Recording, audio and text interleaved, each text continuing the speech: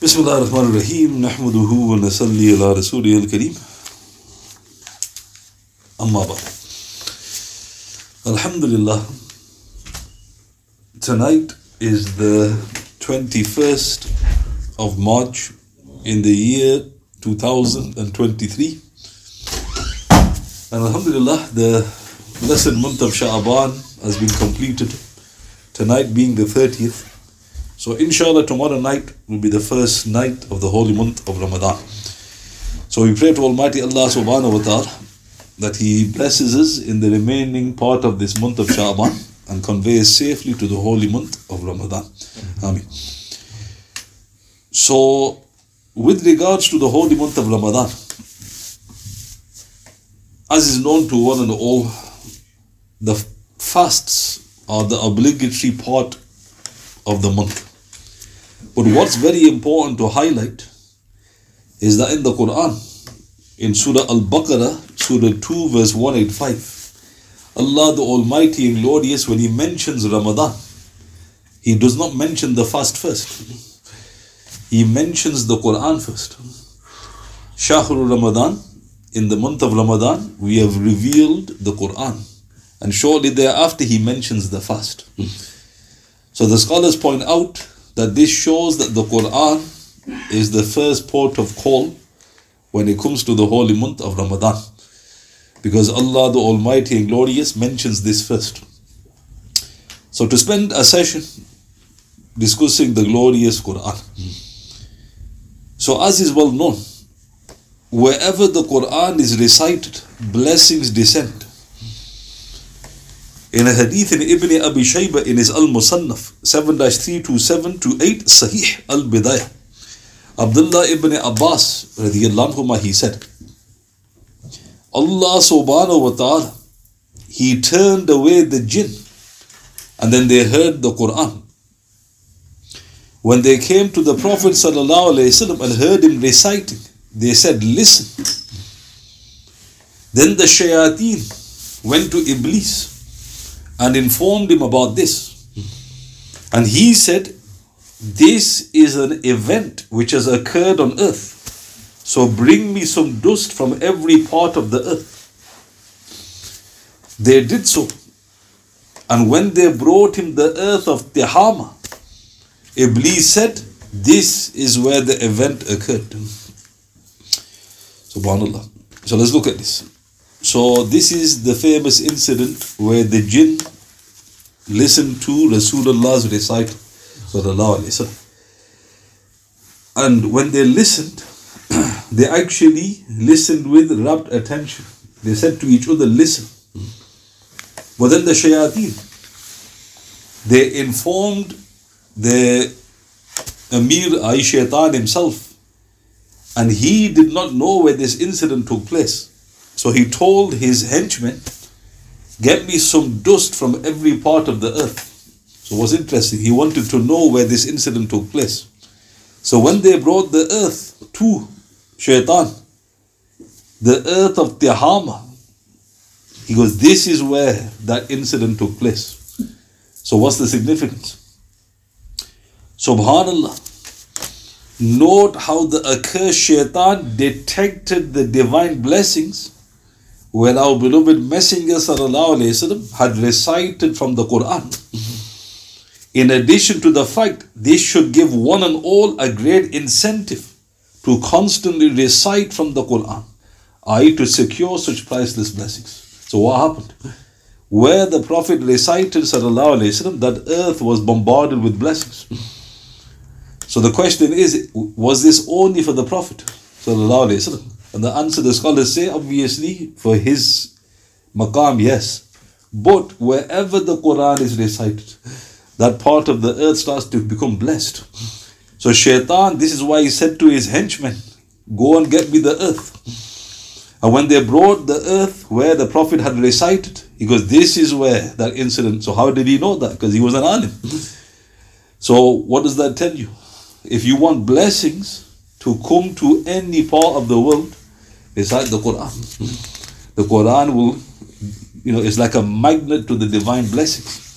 And like I mentioned many times, one of the companions was reciting. And then he saw lanterns in the night sky. When he informed the Prophet the next day, the Prophet ﷺ said, they were the angels. They were listening to your recital of the Quran. And if you had not stopped, they would not have hidden themselves from the people.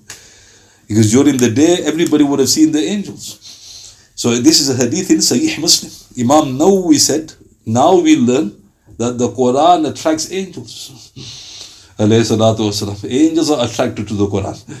So blessings accrue on the earth and the angels are attracted. And this is why where there are problems in certain places, i.e. demonic spirits or the rest of it, just recite the Quran. See what happens.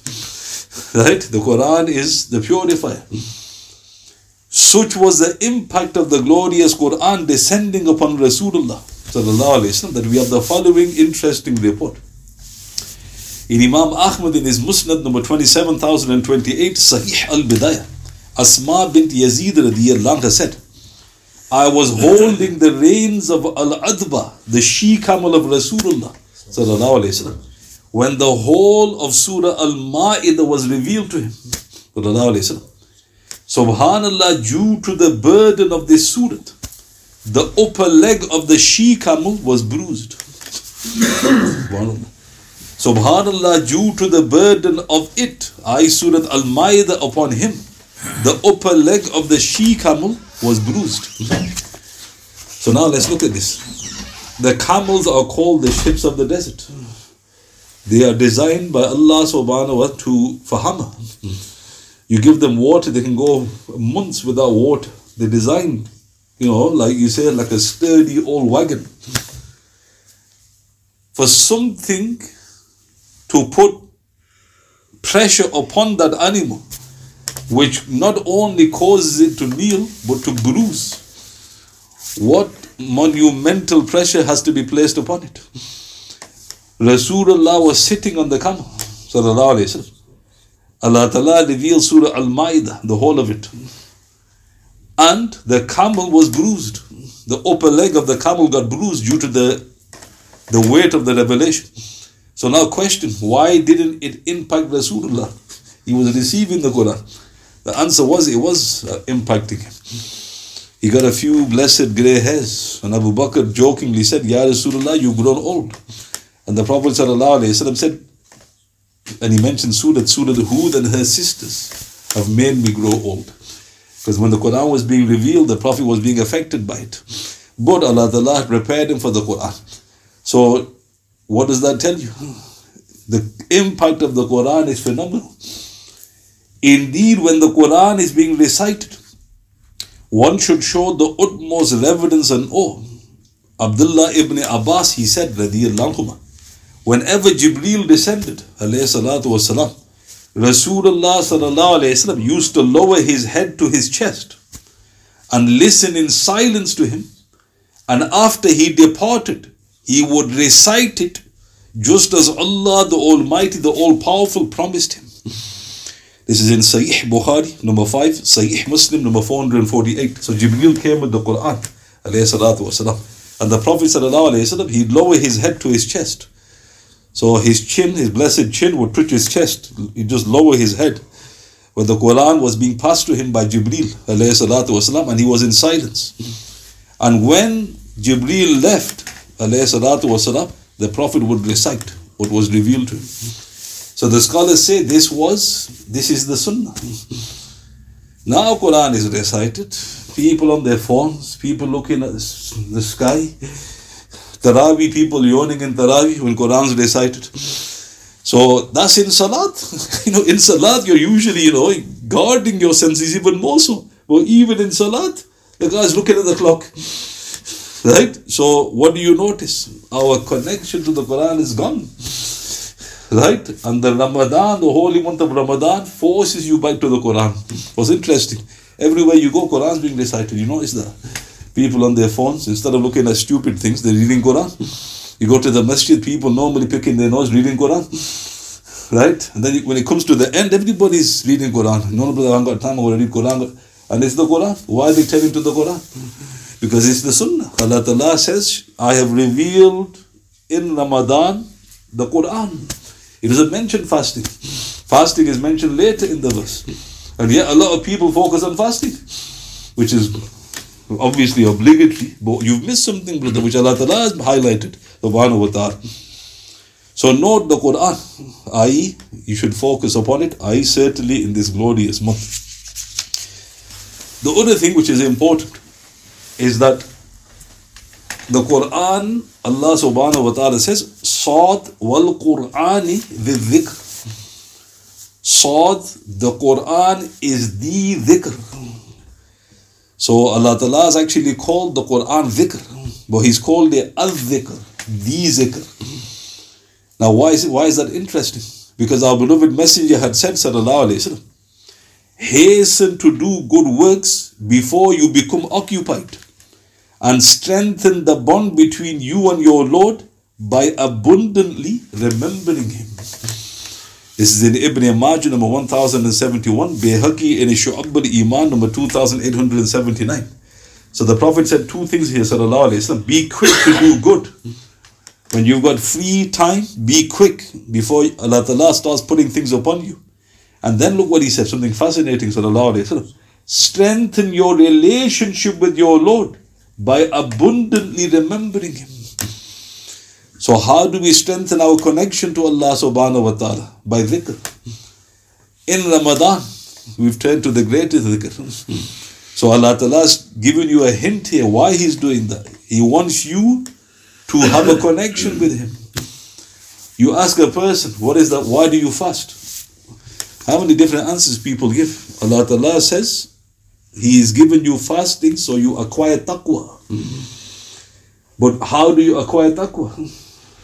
Right? Just by stopping eating and drinking.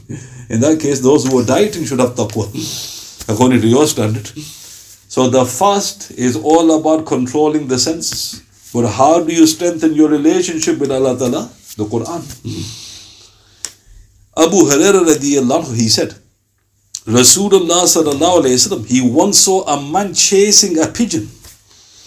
He thereupon said, Shaytanan yatba'u shaytanata. There goes a shaytan chasing another shaytan. This is in Abu Dawood number 4940, Ibn Majah number 3765. So let's look at this. So a man was chasing a pigeon. What was he doing? God knows. Right? Chasing a pigeon. So how did the Prophet describe the pigeon? Shaitan. And how did he describe the man chasing the pigeon? He goes, Shaitan. Shaitan's chasing shaitan.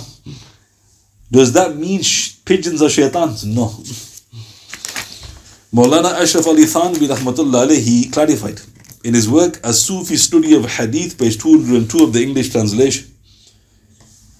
Whatever takes you from the remembrance of the Almighty is your shaitan. Amongst the Sufis, this is a well-known saying. In this hadith, the pigeon is referred to as shaitan only because the man chasing it had forgotten about everything else, including the Almighty. So how is this linked to Ramadan? People say shaitans are locked up. Have you heard that? Mashallah, you hear all the time in Ramadan. And then you say, well, yeah, but we've got our own shaitans, haven't we? And the person goes, what do you mean we've got our own shaitans? Anything that takes you away from Allah Ta'ala's remembrance is a shaitan for you. So think about that. In Ramadan, you should be focused on this. What is taking me away from Allah Ta'ala? That's my shaitan. So if it's the internet, if it's the mobile phone, if it's, God knows what else, that's your shaitan. And there's no point saying, who said it's shaitan? The Prophet mentioned the pigeon. The pigeon isn't a shaitan. It became a shaitan when the person was chasing after it and he had nothing on his mind except the pigeon. So what should we be focused upon? The Quran. Right? Allah Ta'ala is telling you, al-dhikr, the remembrance. Turn to the remembrance. Imam Malik rahmatullah alayhi, he stopped everything. And he just focused on the Quran. So when I say stopped everything, it wasn't like me and you stopping a few, darsi. He was the mujtahid imam. Everything stopped because Quran. Because this is the month of the Quran. And what did Sayyidina Ali say? Radiyallahu. La khayra fi qira'atin laysa fiha tadabbura wa la ibadatin laysa fiha fiqha. There is no real benefit in reciting the Quran in which there is no reflection, nor in any act of worship in which there is no cognition. This is in Daylami, it is Musnad al-Firdaus 1-135. So this is a problem. People are obsessed with khatams. How many khatams are you going to do, brother? You're going to hear that as well a lot. Khatams, right? And then you go, I don't know, brother. Why should I tell you anyway? So what's this khatam obsession? What did Sayyidina Ali say? There is no benefit in reciting the Quran in which there is no tadabbur, there is no reflection. So if you're just reciting the Quran, is there any tadabbur in that? No tadabbur. Your object is just to get to the end of it. So what he said was, La khayra fi qira'atin. There's no goodness in it. Meaning, you're getting scraps.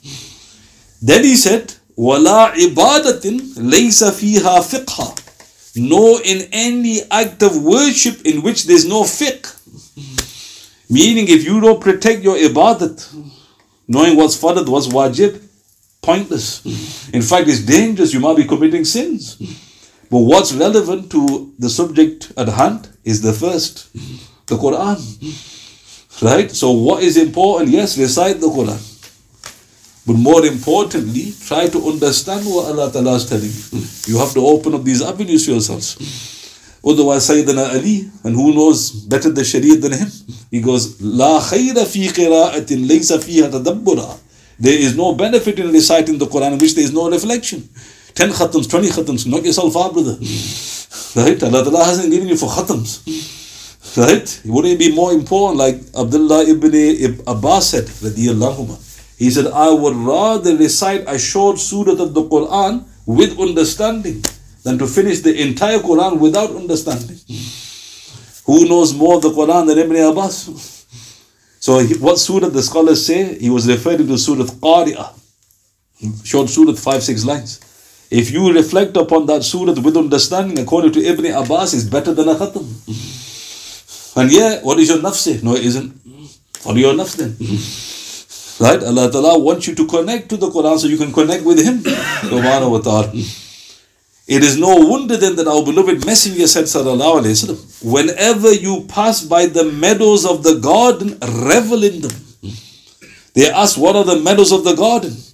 Rasulallah said, Majalis al-Dhikr. In Tirmidhi, number 3432, Ahmad in his Musnad, number 12065, Bayhaqi in his Shu'ab al-Iman, number 557. So, two things the Prophet said, Sallallahu Alaihi Wasallam. When you pass by the meadows of the garden, revel. They asked, what are the meadows of the garden, Ya Rasulullah? He said, Majalis al-Dhikr. The gatherings of zikr are the gardens of paradise. And he goes, revel in them. You know, like you look forward to eating a meal. You revel in it. He goes, you should be so eager for these gatherings. But in another wording, the Prophet ﷺ said, teaching sessions. This is in Tabarani in his Kabir, number 10,095. So the gardens of paradise are teaching sessions. So where is the best place for the gatherings of zikr and teaching sessions? The masjids. So when you come to the masjid, that's the best place to study the Quran. You can study the Quran wherever you want. But the best place is the masjid. Why? Because the Prophet mentioned that whoever comes to the masjid to learn or to teach, he gets the reward of an accepted hajj. In Tabarani, an accepted umrah. Imam Malik's Muwatta, he goes home with spoils. Allah Ta'ala has given you maximum rewards in the masjid. Right? So again, note, this is another port of call in the month of Ramadan. How simply and beautifully did our Mawla Sayyidina Ali sum it up when he said, there is no devotion better than reflection. There is no devotion better than reflection. This is in Tabarani in his Kabir, number 2622, Bayhaqi in his Shu'ab al-Iman, number 4469, Al-Qudai in his Musnad al-Shihab, number 779. So he said it again. There is no worship, devotion better than reflection. So if you apply that to the Quran, how on earth can you reflect upon it without trying to comprehend it? Right? So the comprehension, as Ali goes, increases the worth of the worship. A simple and most excellent form of reflection is to thank our Lord for His blessings. Our beloved messenger said something very interesting, sallallahu alayhi wasallam. The first to be summoned to paradise shall be the ever grateful, those who thank Allah SWT in all circumstances. This is in Tabarani in his Awsat number 3151, Tabarani in his Kabir number 12176. Now think about that. Who will be the first to enter paradise? It has to be the greatest people. So the Prophet was saying, these are the greatest people in the sight of Allah SWT. They're doing shukr in every condition. Now what's interesting, Allah Ta'ala mentions conditions in the Quran. He will test you with loss of life, loss of property, loss of wealth, loss of fruits, meaning children. They're tests. If you do shukr in all of those conditions, you're going to enter paradise with the elite. Alhamdulillah. Imagine how difficult is it to say in time of a test. Alhamdulillah ala kulli hal. The Prophet promised, sallallahu alayhi wasallam, they will be the first. They're thanking their Lord in all circumstances. So what does that tell you? It tells you that you should always be doing shukr to Allah subhanahu wa ta'ala. Now, just to add this, which is interesting, there's a beautiful English verse which mentions, if dhikr had no virtue fine, except being a path to loving the divine, stopping the youth from backbiting and tail carrying, and from uttering that which corrupts their well-being, a great acquisition and an incentive it would be to engage in the dhikr of Allah abundantly. But due to our ignorance, our dhikr is rare, just as our worship of the deity is rare. Subhanallah. So note, in whatever language the shayukh have given poetry, this is the English. If dhikr had no virtue except a path to loving Allah Ta'ala, that's all you need. That's just one of the blessings of dhikr. Then he said, stopping the youth from backbiting and tail carrying, and from uttering which corrupts their well-being. That's another blessing of dhikr. A great treasure incentive it would be to engage in the dhikr of Allah abundantly. But due to our ignorance, our dhikr is rare, just as our worship of the deity is rare. Meaning we're distracted. Takathur. What's interesting, Surah Takathur. It starts off with Takathur. What does it end with, the surah? Anybody know? MashaAllah. Yawma idhin anin na'im. So how many of you know Surah Takathur? Baha? Put your hand up. MashaAllah. Surah Takathur is I don't know what's happening anyway, wasting your lives. It's an essential surah. The Prophet ﷺ, he said that whoever recites Surah Takathur and weeps, he will enter paradise. Now, why would you weep? It's tadabbur. Not just, right? You're reflecting upon it. So what does it say at the beginning? Alhaakumut takathur. You are distracted by takathur. The piling up distracts you. Distracts you from what? Dhikr.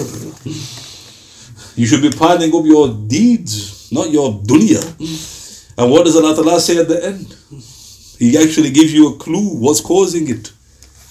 ثُمَّ لَتُسْأَلُنَّ يَوْمَئِذٍ عَنِ النَّعِيمِ. On that day, you shall be questioned about the na'im, about the blessing.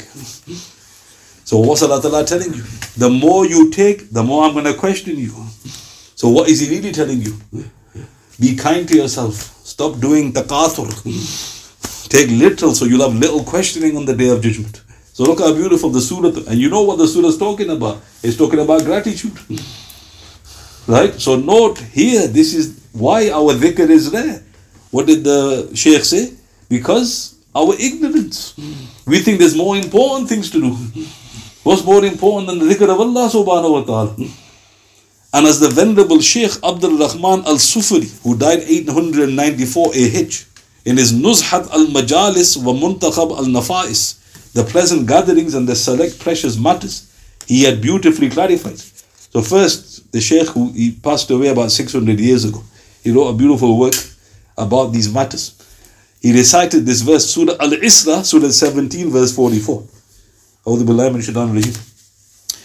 تسبح له السماوات السبع والأرض ومن فيهن وإن من شيء إلا يسبح بحمده ولكن لا تفقهون تسبيحهم إنه كان حليما غفورا. The seven heavens and the earth and all that is in praise him, and there is not a thing but hymns his praise, but you do not understand their praise. Lo, he is of forbearing, most forgiving. So he starts off with that verse. So what does Allah Ta'ala say? Everything is doing my dhikr. Everything. But then he says, وَلَكِنْ لَا تَفَقَّهُونَ تَسْبِيحَهُمْ. You do not comprehend their tasbih. But then what does he say? This is interesting. إِنَّهُ كَانَ حَلِيمًا غَفُورًا. He is of forbearing, most forgiving. The Shaykh said, it applies to the state of those addressed by the verse in three ways. So what is he talking about? Allah Ta'ala is saying that he is of forbearing, most forgiving. Why does he say that after mentioning everything is doing my dhikr? He goes, there's three reasons he's mentioned those great names. The first, the vast majority of people are distracted from dhikr, unlike the heavens and the earth and all that is in. Therefore, these distracted ones become needy for clemency and forgiveness. One will consider one's own feeble remembrance to be nothing. So Allah Ta'ala is telling you something. Your dhikr is quite pathetic. That's what he's basically telling you. But I'm the most forbearing. Meaning do it, but realize, there's other things doing much more dhikr than you. That's one meaning. The Shaykh then said the second, they do not understand the praise of all these objects, and this may be because they do not sufficiently contemplate, reflect upon them. Thus they then again become in need of clemency and forgiveness, knowing their state, still not reflecting upon this. So if somebody says to you, brother, can you hear the mountains do zikr? No. Why? He goes, what do you mean why? Allah Ta'ala has told you everything is doing zikr. You can't hear the dhikr.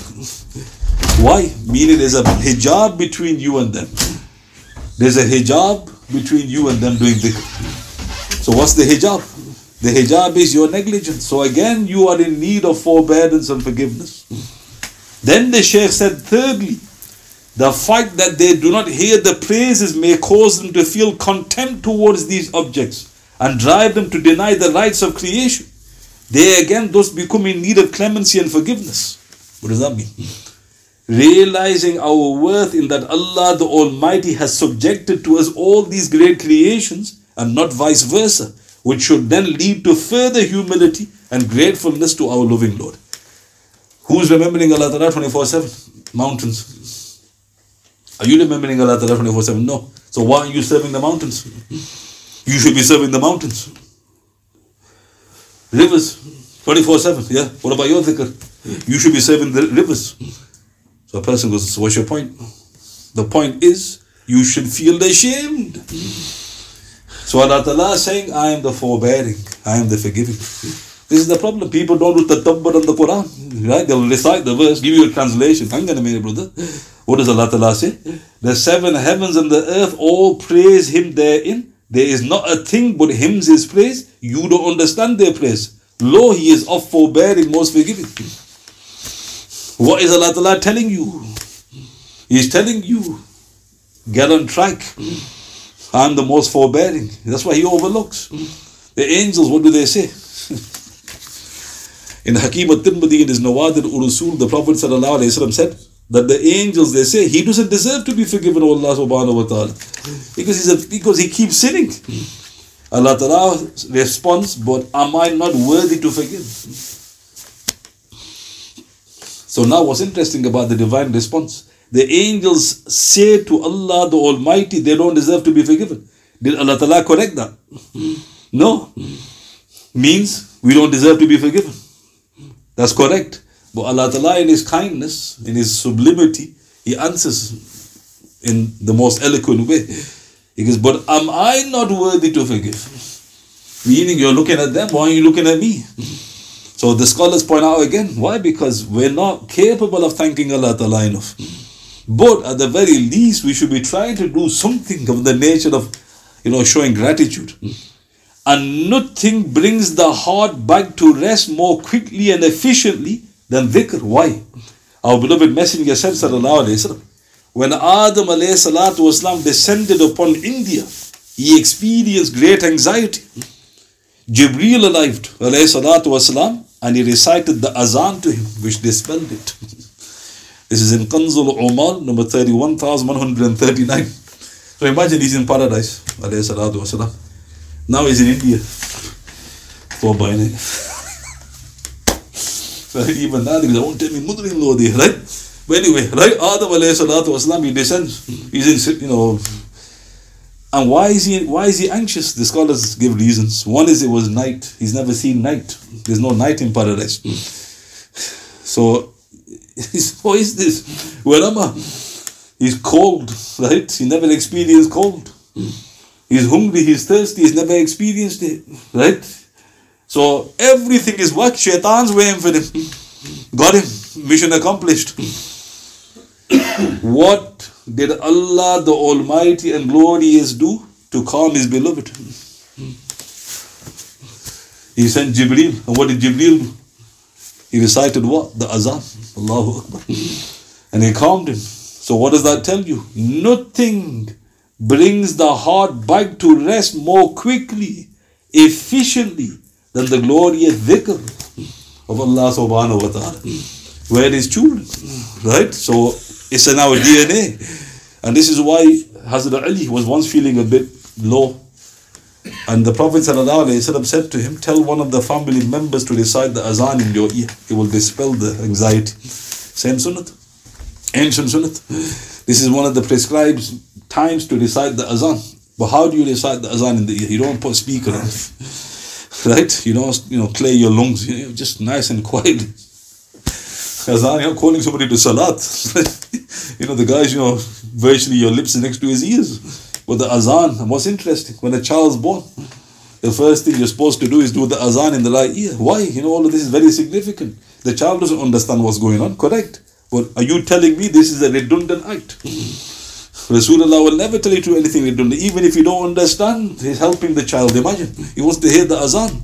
And the scholars actually say that they go through a transformation from the angelic realm to the dunya realm. Children are initially in the angelic realm. And their language is that of the angels. You actually know his children, they actually talk it when they're a certain age. But what they're saying, they're actually having a full conversation. And then you're thinking, what are you saying? But then you go, yeah, but you look cute, you look like an angel. Then they lose it. Why? Because the world starts getting them. They're angelic, they've come from the ghaib. Where have they come from? Darwin, Dariwala, right? Monkey wala, right? Where did they come from? Allah Ta'ala has given you a ghaib, a gift from the ghaib. And they send the angelic realm for a while. And you notice children start looking at things as well. What are they looking at? What's happening here? They can see everything. They see shaytans as well. And that's why they start crying middle of the night. Because they see something and you're there thinking, why is he? He got a cigarette in mouth, mashallah, right? What's happening there? And then all of a sudden he's got a cigarette in mouth a couple of years down the line. So all I mentioned today was basically just prior to the holy month of Ramadan, talking about the glorious Quran first and foremost, and then mentioning, of course, the great dhikr of Almighty Allah subhanahu wa ta'ala, and especially in the glorious month, we should try our best to accelerate in these glorious commands of Almighty Allah subhanahu wa ta'ala. Are there any questions we'll ask? Subhana bihamdi, subhanaka Allahumma سبحان ربك رب العزة عما يصفون وسلام على المرسلين والحمد لله رب العالمين بسم الله الرحمن الرحيم والأصل إن الإنسان لفي خسر إلا الذين آمنوا وعملوا الصالحات وتواصوا بالحق